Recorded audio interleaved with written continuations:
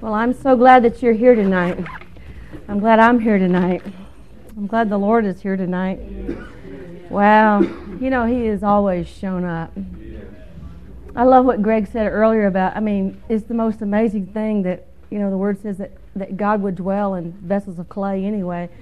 It's just so amazing that with everything wonderful and excellent that's going on in heaven, that God lowers Himself and comes and visits, and not only that, but tabernacles among us and wants to be with us and enjoys our company and enjoys us. God likes you. Did you know that? That God likes you? I get amazed. I think it's just something.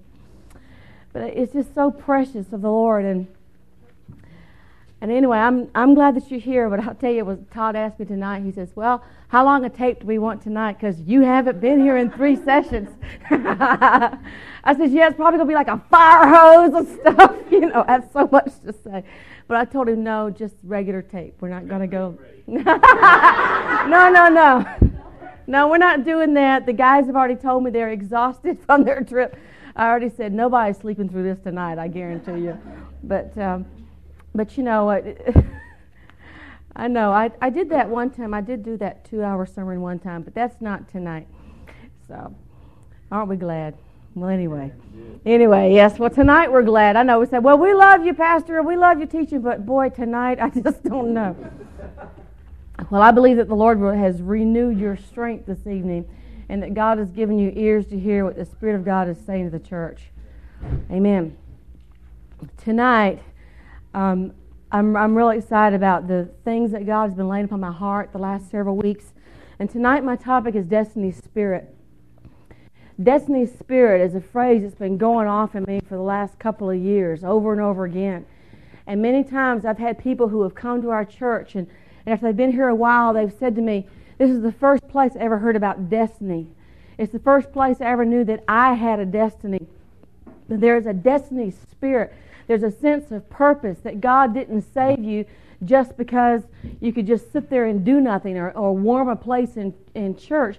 But God has a purpose, that we have a destiny to fulfill. It's kind of like the Star Trek motto, to go where no man has gone before. There is a place in God, a place in the Spirit, that very few people have tapped into. Very few people have tapped into it. The Destiny Spirit is a pioneering spirit. And it is a sense of, I know that I was created for more than this. How many of you felt that way? I know life is more than this. I know I was created for more than this. There's a Destiny Spirit on the inside of us that cries out for purpose and for meaning, and to rise above the restrictions and the limitations that have been placed upon us in the world. We're gonna bust through and come out of the limit. I'm telling you, the devil is in trouble. The devil is in trouble. And the thing is that there are things in the Bible. We've read them for years. We've seen them for years. This afternoon I was in the house and I had a CD playing, and this song was playing over the CD, and it was going, all things are possible. All things are possible. We know that. All things are possible. We've said it, we've quoted it, we've sung it, we've prayed it. For all our lives, all things are possible. All things are possible. And I started to giggle, and I thought, what if the Bible's really true? You see, we believe the Bible's true, but in some ways we don't know that the Bible's true. There are some things that we believe right here, but we aren't walking in them. There are some limitations that have been put upon us by the enemy that we're getting freed up from. The Bible says in Psalm 138:8, it says, the Lord will perfect that which concerns me. It's one of my favorite verses. The Lord will perfect that which concerns me. The NIV says, the Lord will fulfill His purpose for me. God has a distinct, a unique, a glorious purpose for the members of the body of Christ, that very few have tapped into it, even though the way has been made by Jesus Christ. There is a glory that has been reserved for this generation that has not yet been revealed. There have been a few individuals here and there for thousands of years who've tapped into it, but as a whole, the body of Christ has not walked in the glory that we've seen in the Word. We've seen the promise, but we don't see ourselves walking in it yet. And there is crying within our hearts a destiny spirit that says, I know that the things that are in the Word of God were meant to be fleshed out and lived. The things that are in the Bible were meant to be reality, not just some good, theological ideas to kick around, but meant to be theologically concrete, not just abstract, something that I can actually put my teeth into and actually see it work and to discover for myself all things are possible because Jesus said so. Let's turn to 1 Peter chapter 1. How many of you think that perhaps God has a purpose for you that you haven't yet realized? You think there might be something more than even what your prophecies have said, even what your dreams have said? Talk about limiting God. We do. We limit God. Years ago, there was a popular teaching went around and said, your God is too small. Your God is too small. I read things in the Word that intrigue me, that trouble me, that upset me. How about you? You read stuff in there and you're going, wait a minute. I have to be careful, I'll get ahead of myself. 1 Peter chapter 1, verse 10.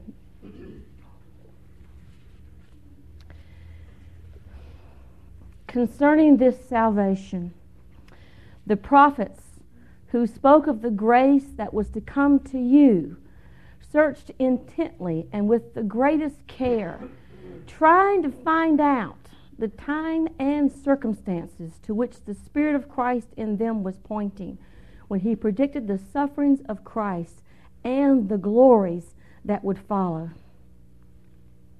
It was revealed to them that they were not serving themselves but you, when they spoke of the things that have now been told you by those who have preached the gospel to you by the Holy Spirit sent from heaven. Even the angels long to look into these things. There is the truth of a purpose that is found in the Scriptures. Things that we have not previously understood, even though they've been here for thousands of years. Things we haven't previously seen, we haven't understood. Things that when the prophets of old began to speak them, it got their curiosity so much, they said they prophesied things, they had visions, they saw things, it became Holy Scripture, but they're like, I've got a lot of questions about that. And it says here that the prophets were wondering about the grace that was to come to you.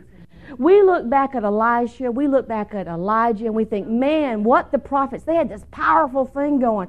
I mean, look at the miracles they did. Look at the way they communed with God. Look at the power they had. And it says they were intrigued by the grace that was coming to us.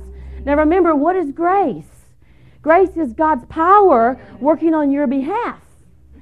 They said, we've walked in a measure of power, but boy, there's something God's going to do with the church that is to come, with the recreated, the regenerate, born again body of Christ. God's going to do something in the future that we don't grasp, we don't understand, we would love to find out some more about. I mean, I'll tell you what, Ezekiel was deep. How many of you know Ezekiel was deep? There are some deep prophets in the Old Testament, isn't that right?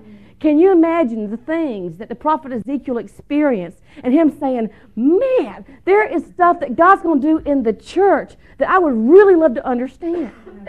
And it says the grace that was to come to you, and then also look at the end of verse 11, and the glories that would follow. The prophets of old experienced phenomenal glory and power of God. I mean, these were God's showmen. If you wanted to see the supernatural power of God, you went to the prophets. I mean, they had it. They demonstrated it. But they said there is something to come in the glories that we would love to sink our teeth into. Something we would love to have. How many of you know the Bible says we have a better covenant? It says we have one, but how many of us feel like that we aren't quite understanding it or walking in it? Because sometimes the guys in the old covenant seem to have, they seem to experience more power, more glory, more miracles than what we do, and the Word declares we have a better covenant. It says that the prophets were the prophets who knew the ways of God were wanting to see this, and then it also says the angels longed to look into this. Angels who dwell in the holy presence of God, they are used to God. I mean, they're just used to God all the time in a dimension that we aren't. Because all they've ever known is Almighty God.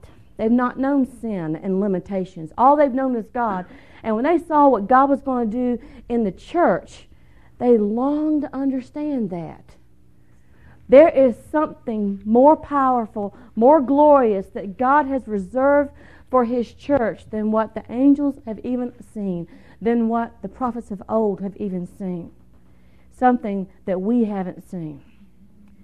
And I want to begin to awaken you out of your brain fog, waken you up and say, there is a destiny prepared for you by Jesus Christ that we have not yet tapped into, that we have not yet seen.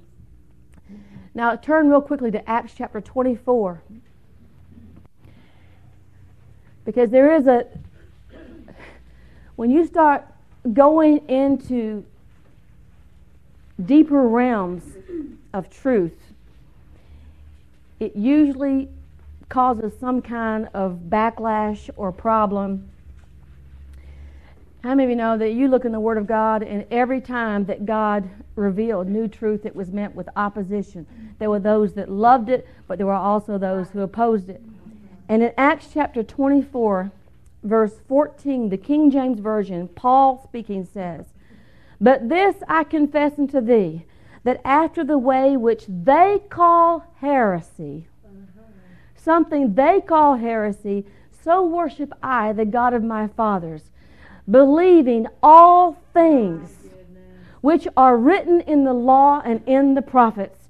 When you start telling people you believe everything that's in the Bible, they will call you a heretic.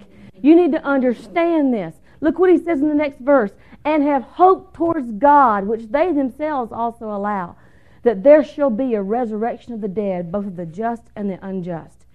We are coming into a place of unprecedented power by the people of God. But when you start telling people what the Bible says, that you believe everything that's written in the Word of God, you believe what the prophets have declared, what they long to look into, what angels long to look into, when you tell them, "I believe what the Bible says," they're going to call you a heretic. Who's going to call you a heretic? Other Christians are going to call you a heretic. They're going to call you New Age. They're going to call you a heretic because all you're doing is believing the Bible. And let me tell you, this is the truth. Many of us were brought up in Christian homes that did not believe in present truth, did not believe in the baptism of the Holy Spirit, did not believe in healing, did not believe in miracles, etc., etc. When you realize those things were true, and you begin to tell other people, "Man, Jesus heals today. I believe in miracles. I believe in visions," people started calling you a heretic. Some of us have been called heretics for simply believing what the Word of God declares. So we need to be established in truth. That's what the Word says in Peter, to be established in truth. Because when you get established in truth, it doesn't matter when you get called a heretic, because you're going to stand firm in the truth which you have believed. The Bible says you are not to be easily shaken. Most time when Christians get shaken, it's because they haven't spent enough time being rooted and grounded in the Word of God. Now, many times we'll go through things where there'll be a challenge to what you believe. I believe it's good from time to time to get challenged. I mean strongly challenged in what you believe. But you need to be able to handle the Word of God skillfully and be able to say what is truth and what is error. And the only way you're going to do that is by the Spirit of truth and by the written Word of God. And there are things that God is going to bring the body of Christ into that a lot of people are going to call heresy. But join the club. That's what they told Paul. They said, "Paul, you're a heretic because you believe in things." He says, "I'm only believing what the Bible says." I'm not trying to shake you up, but you know what? You need to have your eyes open. Yes, you're right. All right? Now, just tell you something real interesting. Chris and I were talking at the house the other day, and we were talking about physics. Now, Chris probably knows a lot more about physics than what I do. I tried to drop physics when I was in high school. My teacher wouldn't let me, But I do remember a few things from those math science classes back many years ago. And maybe you will too while we get to talking about this. I don't know if we have any physicists in the room, but anyway, you have, well then you'll know that I'm right. Okay. Chris and I were talking the other night about dimensions, physics, and talking about dimensions. You've got your first dimension, your second dimension, your third, etc. dimensions. And the thing that we were talking about was that higher dimensions are not restricted like lower dimensions. For example, the first two dimensions, one of them is horizontal, one of them is vertical. I forget which is which. Lines. It's like flat drawing on a piece of paper. A line this way, a line that way. You could draw a man, and you could draw his heart and his lungs and everything with a flat drawing. It's still going to be two-dimensional, right? A third-dimensional person can reach into, because we are third dimensions, because we have height, width, depth, and you could reach into a second-dimensional creature, and you could pull out something without breaking the lines, without violating his dimension, right? You could take your eraser, and you could go right in there, and you could erase his little heart and lungs, what have you. Now, what Chris and I were saying was, Chris said to me, that also means a fourth-dimensional creature could reach into you and could change something within you and not break you, violate you, or whatever, because, see, it's a higher level of dimensions. Now, these are laws of physics. God, who is the author of physics and understands it. The higher dimensions are not subject to the lower dimensions. And I get confused when you get past third dimension. I get confused past that. I don't know. I know there's all the arguments. It's time, it's not time. It's this, it's that. All I know is I understand the third dimension, okay? I understand that's where we're at, okay? But I also know that we call it the natural realm. This is the concrete realm where I can put out and I can touch. These things are three-dimensional. But God is spirit, and He doesn't live in this dimension. He lives in a higher dimension. So do angels. So do demons. There is a higher dimension that means that they are not subject to the same laws and restrictions that mankind is subject to, because they live in a higher dimension. They live in the realm of heaven. We talk about them being glorified. We talk about how angels can, Jesus walked through walls. Third-dimensional walls didn't restrict Him. He just overrode them. The wall was still there. He didn't break the wall down. He didn't violate the dimensions of the wall. He just superseded it. He just went over it. He said, I thought I was coming to church, not coming to physics class. I'm telling you, you know what? I'll tell you what, you need to learn to use your brain. God gave you a brain, you need to use it. And when you graduate high school, that is not when you quit learning. That's my little soapbox right there. You need to be learning all of your life. People who don't learn all their lives get old. Their brains atrophy. The youngest people I know are those who are still learning. Isn't that right, Marlene? I mean it. She's a student. She's learning all the time. All right. Now, the spiritual dimension is a higher dimension. Therefore, it's not restricted to natural law. That's how come miracles are easy for God. Because He's not bound by all this stuff. That's how come Jesus can walk on water. You see, natural law says you can't walk on water. All Jesus did was appropriate a higher law from another dimension, and He walked on water. There are higher laws. For example, the law of gravity. What goes up must come down. How can airplanes fly? Higher law. The law of lift, right? And aerodynamics and other stuff. There are higher laws. Let me show you something really exciting. Turn to Colossians chapter 2. While you're turning to Colossians, you must also understand that time is a creation of God. Eternity has no beginning and no end. Eternity has no beginning and has no end. That's how come you'll never be God, because you have a beginning. Okay? God has no beginning. He is eternal. All right? Time is His creation. God created time, and He put the world in time, and He put you and me, and we live in time. But God's not restricted to that. God can go back into your past and heal your memories. God can go into your future and make provision for you. God is not restricted by time. He just works all the way around every how He needs to, because it's His tool. He is not restricted by time, because time is something that belongs to the natural realm. Time belongs to the natural realm. It does not belong to the spiritual realm. Time is part of this group of dimensions, first, second, third, whatever it is. Time is part of this dimension. That's why God can say, I am that I am. Not I was that I was. I am that I am. Because to God, there's always now. Didn't Jesus say that?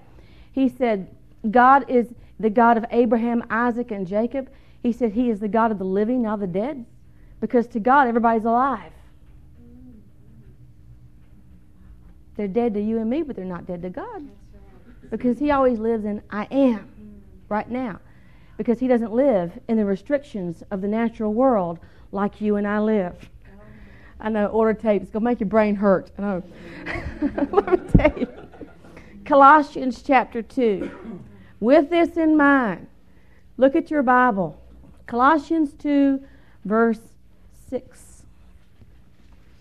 So then, just as you have received Christ Jesus as Lord, continue to live in Him, rooted and built up in Him, strengthened in the faith as you were taught, and overflowing with thankfulness. See to it that no one takes you captive through hollow and deceptive philosophy, which depend on human tradition and the basic principles of this world, rather than on Christ. Restricted to the basic principles of the world. Look at the next verse. For in Christ all the fullness of the deity lives in bodily form, and you have been given fullness in Christ, who is the head over every power and authority.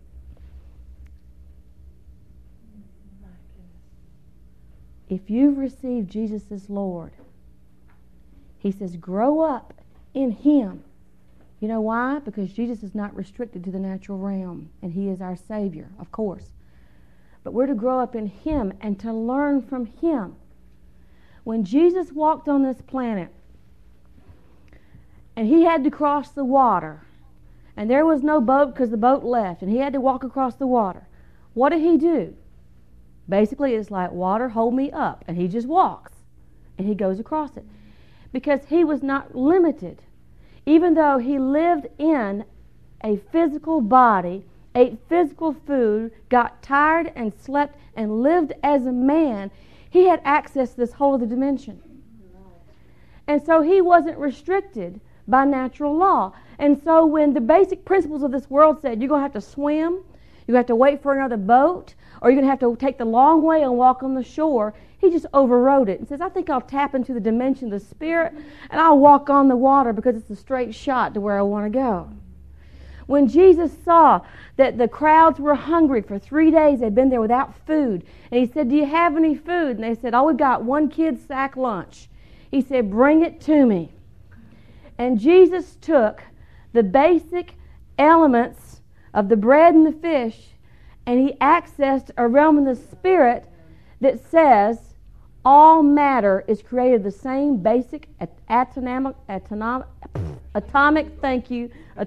substance.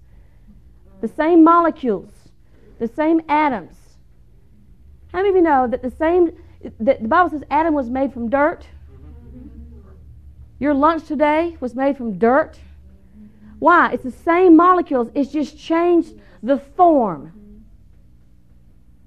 And through a natural process, your the dirt became the cow, became the hamburger that you ate. Okay? Does this make sense to you? Yes. Are you seeing? So when Jesus took somebody's lunch and multiplied, basically all you're doing is rearranging the molecules that are already in the earth, creating, multiplying what was already there. The provision is there. Yes. What some call heresy, I believe the things that are in the Bible. See, everything you need is already in the planet. Yes. Mm-hmm. That's really good. God has richly given us everything, the Word of God says. It may need to change form. That's where the creative power of God comes in.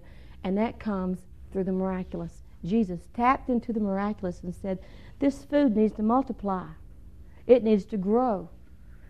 And who knows, maybe it's just maybe the atoms of the air around the food just rearranged. I don't know what happened. But I know that it multiplied by the power of God because Jesus accessed a higher realm. He accessed the realm of the Spirit. Now, it says the basic principles of the world in verse 8, rather than on Christ. You've got to get your theology out of the Bible. The Bible says we're to be rooted and grounded in Christ Jesus. Christ Jesus, who is the way, the truth, and the life, who transcends both the natural and the spiritual realm. He is our lifeline. He is the vine, and we are the branches. That means His life and His power is flowing through us that we might bear the fruit, right? And I'm not just talking about love, joy, peace, and patience. I'm talking about the fruit of miracles, the fruit of healing, the fruit of the supernatural power of God. Because we're hooked up with Him, it begins to flow through us as we learn to believe the things the Bible says are true. Now, the basic principle of this world, rather than on Christ, it says don't be kept captive through philosophy. You know, there's a lot of good religious teaching that says, that you can't do anything. There's a lot of good religious teaching that talks about you should just be nice. You should just be sweet and try to stay out of sin until Jesus comes. That's all He wants. I don't read that in my Bible. I read that Jesus wants us to bear fruit, that He has put His stamp, His mark upon us, and that we need to be doing the works that Jesus did, and greater works is what He said. I know y'all have read this in your Bible for years, but I want to breathe life on it in a new way to you tonight. Look, the vain, the deceptive, the hollow philosophy depends on human tradition. There are things in human tradition that said there's only so far you can go in God. Yes. How many of you ever heard if you've ever been divorced, you can only go so far in God? Mm-hmm. If you're female, you can only go so far in God. If you're a child, you can only go so far in God. There's violations of that stuff all the way through the Bible, and I love it. Because, see, God puts those little examples all through the Word of God so that you and I will have hope for our situation, for what we want to do. And I'll tell you, I read stuff in there that I'm thinking, how come he got to do that and I don't? If God's no respecter of persons. There are some levels of walking with God that I want to tap into, that I believe are my destiny and purpose. Now, with all that having been said, look down at verse 20.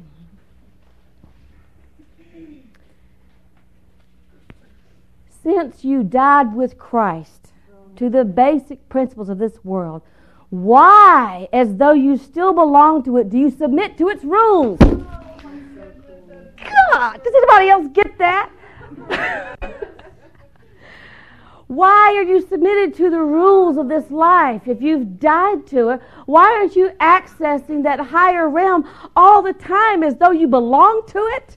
You don't belong here. Understand, you're a citizen of heaven. You've been born again, recreated in the image of God. You're not supposed to be an ordinary person. Man, I get excited about this. You're supposed to be living as Jesus on the planet, that if you need to walk on water, you do. I want to access this so I don't spend a day and a half in the airport. I'm serious. if Philip could get translated from one spot to another, then I could save myself a lot of money and a lot of time and be about my Father's business. I prophesy to you, we are coming to a time when there's going to be some people going to get this, and they're going to walk in such phenomenal power and anointing of God. It's going to cause persecution. It's going to cause turmoil. It's going to cause upheaval, and we're going to become dangerous to the enemy. And the Lord is going to pour out His glory in a people who are unashamed to be called the brothers of God. Because, see, our life is not our own. We're bought with a price. It is nevertheless, I don't live, but He lives. Jesus is living through me. And I'll tell you what's the truth. We have been, pitiful excuses for the life and power of God living through us. I'm telling you, if I'm only reading you what's in the Bible, why are we living as though we were subject to its rules? This stuff just gets me. I'm telling you. Oh man. In Isaiah 46, the Lord says in verse 9, He says, remember the former things, those of long ago. I am God and there is no other. Now that's an important point to remember. When we get into, as the church begins to grow in revelation of who we are, you know, they did the same thing in the book of Acts. People are going to try to elevate you above what you're called, above your position in Christ. But for the most part, we have been so far beneath what we've been called to that anytime somebody starts accessing the spiritual dimension, believing what the Word of God says about who they are and what they can do, we go, ooh, ah, and we build idols. And God has said it's supposed to be the body of Christ walking in this place. You see, the Word of God teaches us that we are to disciple nations. Disciple nations. Teach people how to live. That is your purpose and calling, just as Jesus did. He showed up on the earth to disciple the nation of Israel. He showed up with the truth, with the life, with the power in the Word of God. A person's message was verified as true by the miracles, by the signs, by the wonders. You go to any church, and how many of them verify that what they preach is true? By signs and wonders and miracles. That's the Bible way. And you start talking about the gifts of the Spirit, the power of God, and people start going, oh, that's out of balance, that's overemphasis. That's how the Bible is. It's not just truth, but it's truth confirmed, verified, documented by the power of God showing up. And we're not supposed to be in such shock and surprise when it happens. There's a place we're coming to in God that what is today seen as extraordinary will be seen as ordinary. I'm tapping into this. I'm getting there. And understand it doesn't come by pride. It doesn't come by you striving. It comes by becoming like Jesus. Being conformed to His image. Believing His word and what He said is the truth. Submitting unto God, resisting the devil. Faith works by love, guys. It doesn't work by knowledge. It works by love. Knowledge is what gives you an understanding of what you can believe God for, of what God wants to do. But faith doesn't work because you got a lot of head knowledge and you can quote a lot of verses.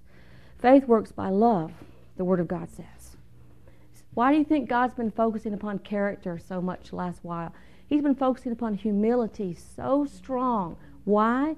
Because He's going to bring us into a place that humility is necessary for walking in this kind of anointing, in this kind of co-laboring and partnership with the Lord. We've said we're joint heirs with Christ, but are we really? I'm coming into a place where, God, we're going to be on the same team in everything.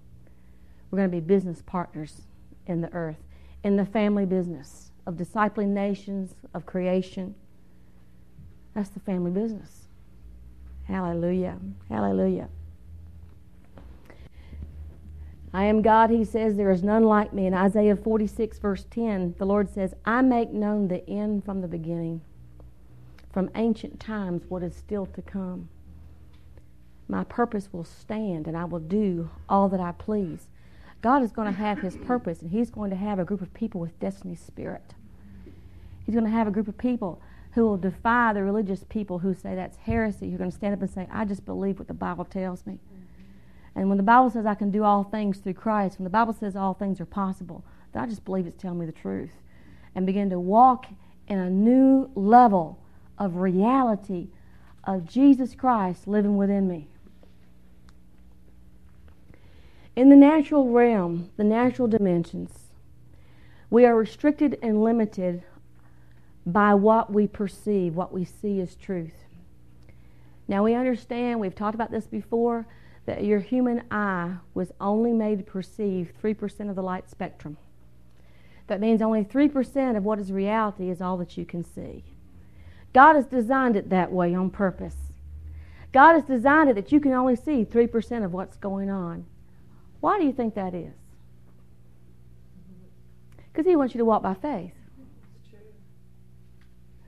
I was talking to Chris about this the other night.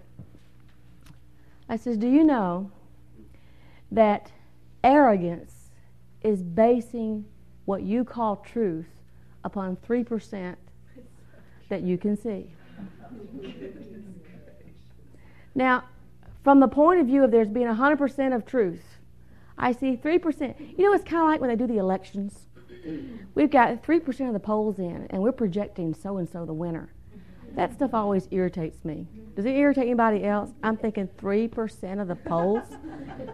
I mean, what good is that? But we do that. We base what the truth is upon what I saw, what was shown to me, what I believe, what I experienced. 3%. Do you know what humility is? Saying the truth is found in that 97%. Do you know the smartest thing you can do is to walk by faith? Because when you walk by faith, it's based upon the 97% you can't see. That is the smartest thing a person can do. Boy, I hit a religious devil with that one. Now, I'm talking about a reality of genuine existence. There's 100% of genuine existence reality. Do you remember the story of when Elijah and his servant were sitting and the army was crowding in on them, and the servant started to have a panic attack, and here comes the Syrians or whoever. They're going to destroy us. It's going to take us away captive. And Elisha prays in 2 Kings chapter 6. He doesn't even get up. I mean, look out the window or nothing. He just says, God, open his eyes. He can only see the 3% of reality, which means the Syrian army is coming in on us. All he sees is this 3%. God, would you open his eyes so that he may see? And the Bible says the Lord opened his eyes, and he got a glimpse of 97% of reality, and he saw the hillsides were covered with the army of the Lord. And he just took a deep breath and relaxed. Because, see, 97%, Elisha didn't have to see. It doesn't say he saw it. But he was walking by faith. He knew it was there. And he said, this guy is being led by the 3% that he sees. God, show him the 97%. It doesn't mean that God created the armies of heaven. It means they were there and he showed them to them. Now, see, that's the thing. It's there already, but you may not be seeing it. But it's 97% of reality. God has designed it that we walk in this way. One of the people in the Bible that really intrigues me is Enoch. You've read about Enoch. There's only a few verses in the Word of God about him in the book of Genesis and the book of Hebrews. Enoch was born before Abraham, before the law, before the scriptures, before the prophet. I mean, he was born up there prior to everything. All Enoch knew about God was what he observed in the natural world and what he heard his great-great-great-great-great-great-grandpappy Adam tell him about God was all that he knew. The Bible says that when he was 65 years old, that he had a son, and it says he began to walk with God. And for 300 years, it says he walked with God until one day, it says God took him. God just took him out of the natural realm. It does not say he died. He did not die. He just left the planet. He went to go live in another dimension. He didn't die. He didn't cease to exist. He just changed his home address to a different dimension. And I look at, guys like that in the Bible, and I think, wow, isn't that special? Isn't that unique? I mean, Enoch, what a guy to know God and to walk in that kind of dimension. You just kind of ooh and ah, isn't that wonderful? Nobody like Enoch, right? Why not? Why not anybody like Enoch? Why did they include that little bit of information in the scriptures anyway? One of the wonderful things that we have learned with the prophetic is that what God reveals to one person, it's like the pioneer point on the tip of the spear that God is wanting to bring the rest of us into wholesale. And so whereas in times past we had an occasional person who prophesied, what God wants to do is to bring us to where you may all prophesy. And where we had one person who was a Benny Hinn or Oral Roberts, God wants to bring in the wholesale body of Christ that the gifts of the Spirit are flowing in, right? What was unique for one individual, God wants to bring it into an open revelation for the body of Christ. And we've got to quit saying, well, that was somebody special way back when, because we have a better covenant. I got news for you. Enoch didn't even have a covenant with God. You do. Enoch didn't have the Spirit of Christ live on the inside of him. You do. Enoch tapped into something, though, that we would say he was ahead of his time. I always find it interesting, those people who are ahead of their time. People who are ahead of their time wind up becoming forerunners. They wind up being the prototype for those who come after them. If somebody is ahead of his time, that means that that's a place we could reach ourselves. It's like they do that with runners. You have a sprinter or somebody who breaks the so many minute mile. Nobody breaks it. I don't even know what it's up to now. But nobody is able to break that speed for a long time. They try, and then one guy does it. What happens immediately? Bam, bam, bam, bam. A whole bunch of guys immediately come in and they break it, and they have to set a new record, a new standard, because the old one has been broken, because one person went forth and then the rest came in behind. And now they run faster now than they ran 100 years ago. Why? We even got junk food now. They didn't even have junk food back then. It's like, what's going on? What happened? One person refused to be limited by natural limitations. One person said, I think I can overcome that. I think I can supersede that. One person broke it and made way for a whole group of people. That is a pioneer spirit. That is what we are about, is to make a way for other people to come in. But we've got to go somewhere first, folks. You can't lead people where you hadn't been. And so I'm going to get up to this place of getting translated. I'm getting to this place of walking with God as Enoch did. Because there is coming a whole generation of people who are going to be a generation like Enoch. A generation who are not restricted and limited to by lower dimensions. A people who walk with God in a new place. I tell you, he saw a future reality.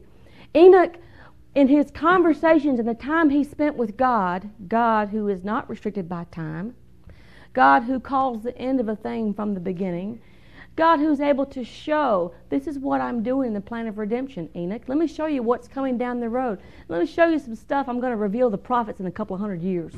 The prophets are going to prophesy some things about the bride of Christ coming up in the 21st century. Let me show you what I'm going to do.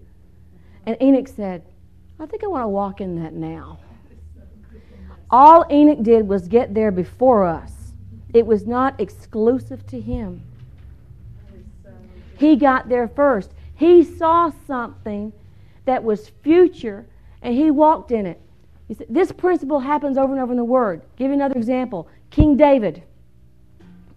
King David was a worshiper. The Bible says a man after God's own heart.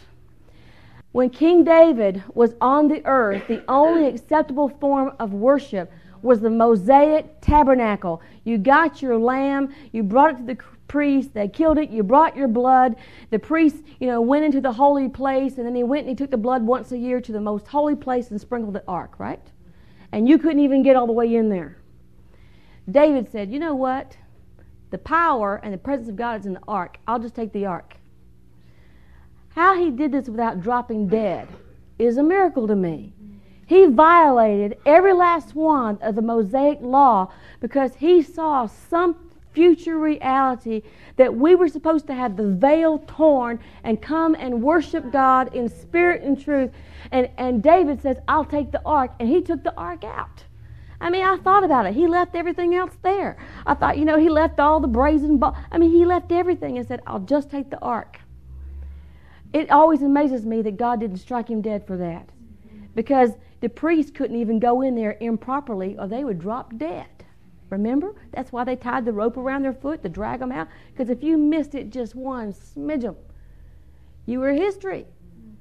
And David saw something future and decided to make it a present reality. He did the same thing. He and his men were hungry. They went to the priest one day. You got any food? All we have is the temple showbread. It's only authorized, it's only legal for the priest to eat it. David said, we're all kings and priests unto God. Pass the bread. They did it and they didn't drop dead. How is this possible? Because David was seeing something, a future reality, that we were to be kings and priests unto our God, to come into his presence, to partake of those things. You see, you could walk up to the ark of God and you could touch it and it would not harm you. You can eat the showbread right now and it wouldn't hurt you. Because there is a present reality that we're walking in. But see, David didn't have that, but he was ahead of his time. Enoch was ahead of his time. I'm telling you, ahead of his time does not mean exclusionary. It means something that was destined for this generation, which the prophets and the angels longed to look into. It is humility to believe and to accept what God has said about himself, to believe and accept what he said about us, to believe and accept what he said about truth. It is being humble to allow yourself to be conformed to his image, not only in character, but in power. The Bible says that now we are the sons of God. Have you ever read that? Now we are the sons of God. The sons of God. Jesus, the Son of God. That puts you and he in a similar category when you think. He is the firstborn of many brethren. What he has purchased for us, we have not been walking in. We have limited it to him, to the occasional Enoch, to the occasional David, the occasional Ezekiel. And we've not believed everything the law and the prophets have said about who we are, being rooted and grounded in Christ Jesus. Hebrews 11, verse 5.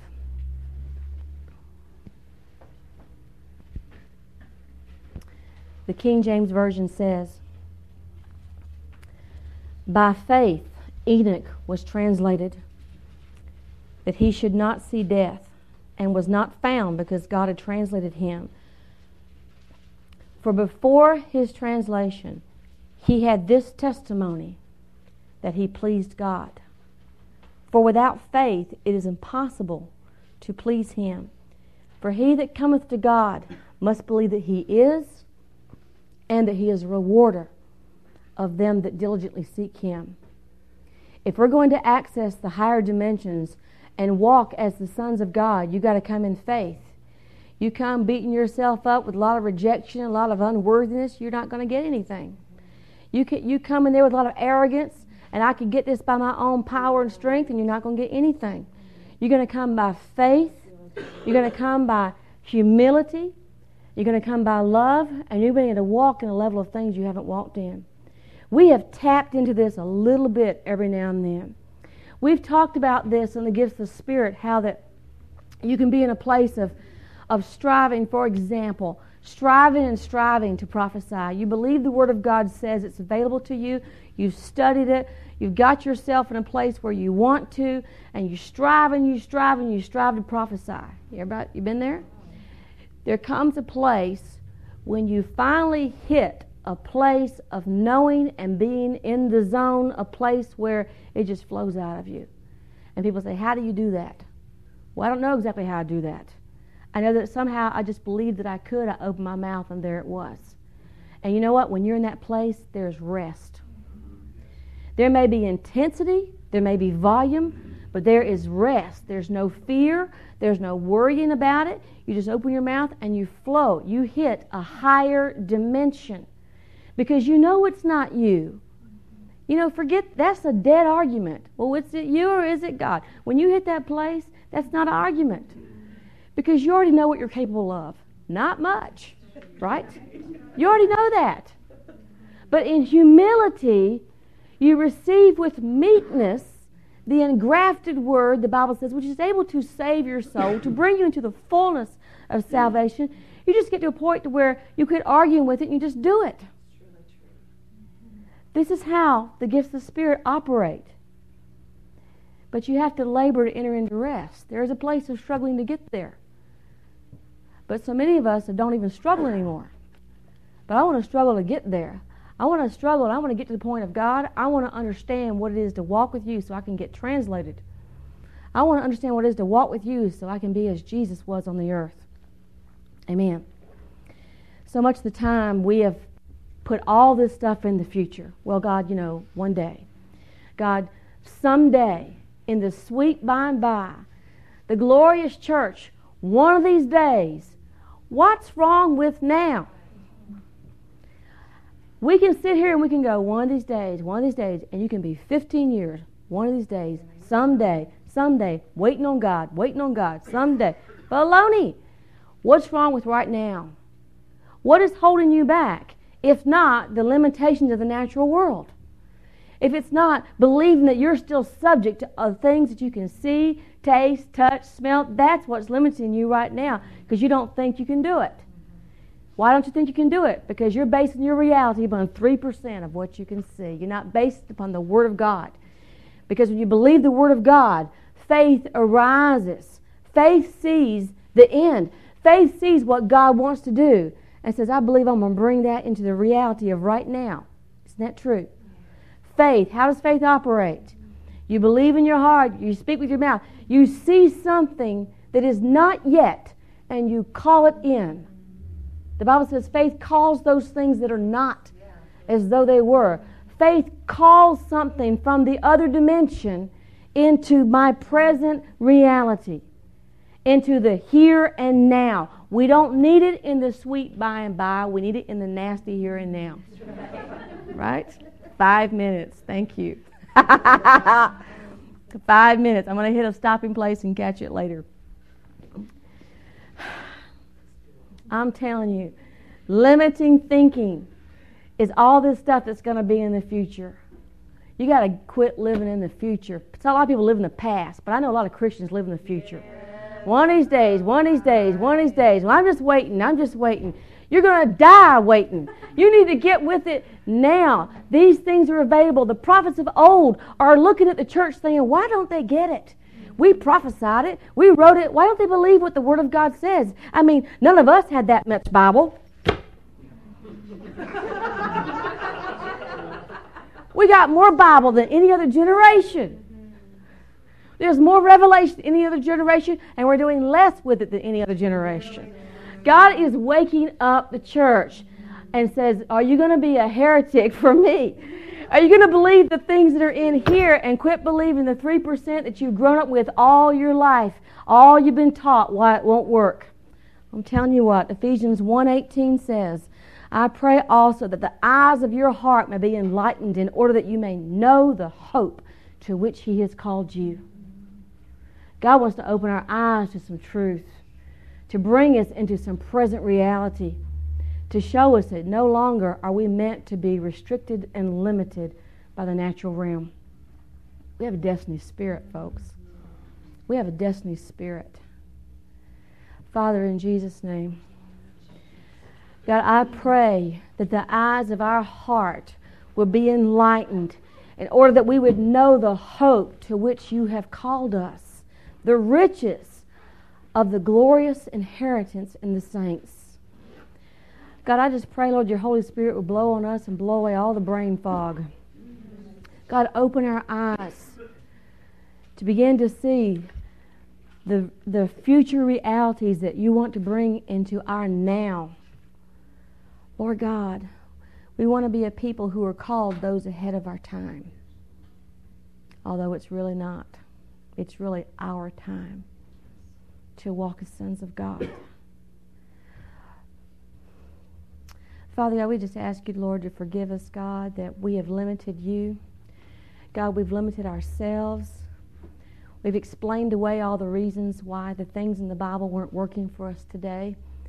God, we've based truth upon the 3% that we could see. And I ask you, Father God, to forgive us for being short-sighted, for having an overdose of negative mentality and false humility. That, God, that we have not dared to believe the things written in the law and the prophets. Father, I just ask you to forgive us, God. But I ask you, Lord God, to give us a spirit of revelation. God, give us a spirit of revelation that, God, that we can behold the truth that's in your word. Give us a heart to know and to pursue truth. That, God, that we may fulfill your heart's desire for the overcoming glorious church. Lord Jesus, that your life flows through us, that we bear a lot of fruit. Oh, Father, we want you to be glorified in us. Thank you, Lord. God, we want to please you with our faith. Hallelujah. Bless you, Lord. Father, I also just thank you for the examples of Enoch and the examples of David, the examples of Elisha, and these people who began to tap in to that higher dimension and showed us where we can go in God. Father, we receive the spirit of revelation and truth. Lord, give us a love for the truth that will cause us to no longer be satisfied with anything less than what you have already declared over us in your word. Father, we worship you. You are God alone. You're only God. Jesus, you're the only way, the only truth, the only life. We worship you. You're our Lord and our Savior. And we submit ourselves under your lordship. God, we submit our thinking. We submit our reasoning. We submit our attitudes and mindsets under the authority of your word. Wash us with your word. And give us courage tonight in Jesus' name. Amen. Amen.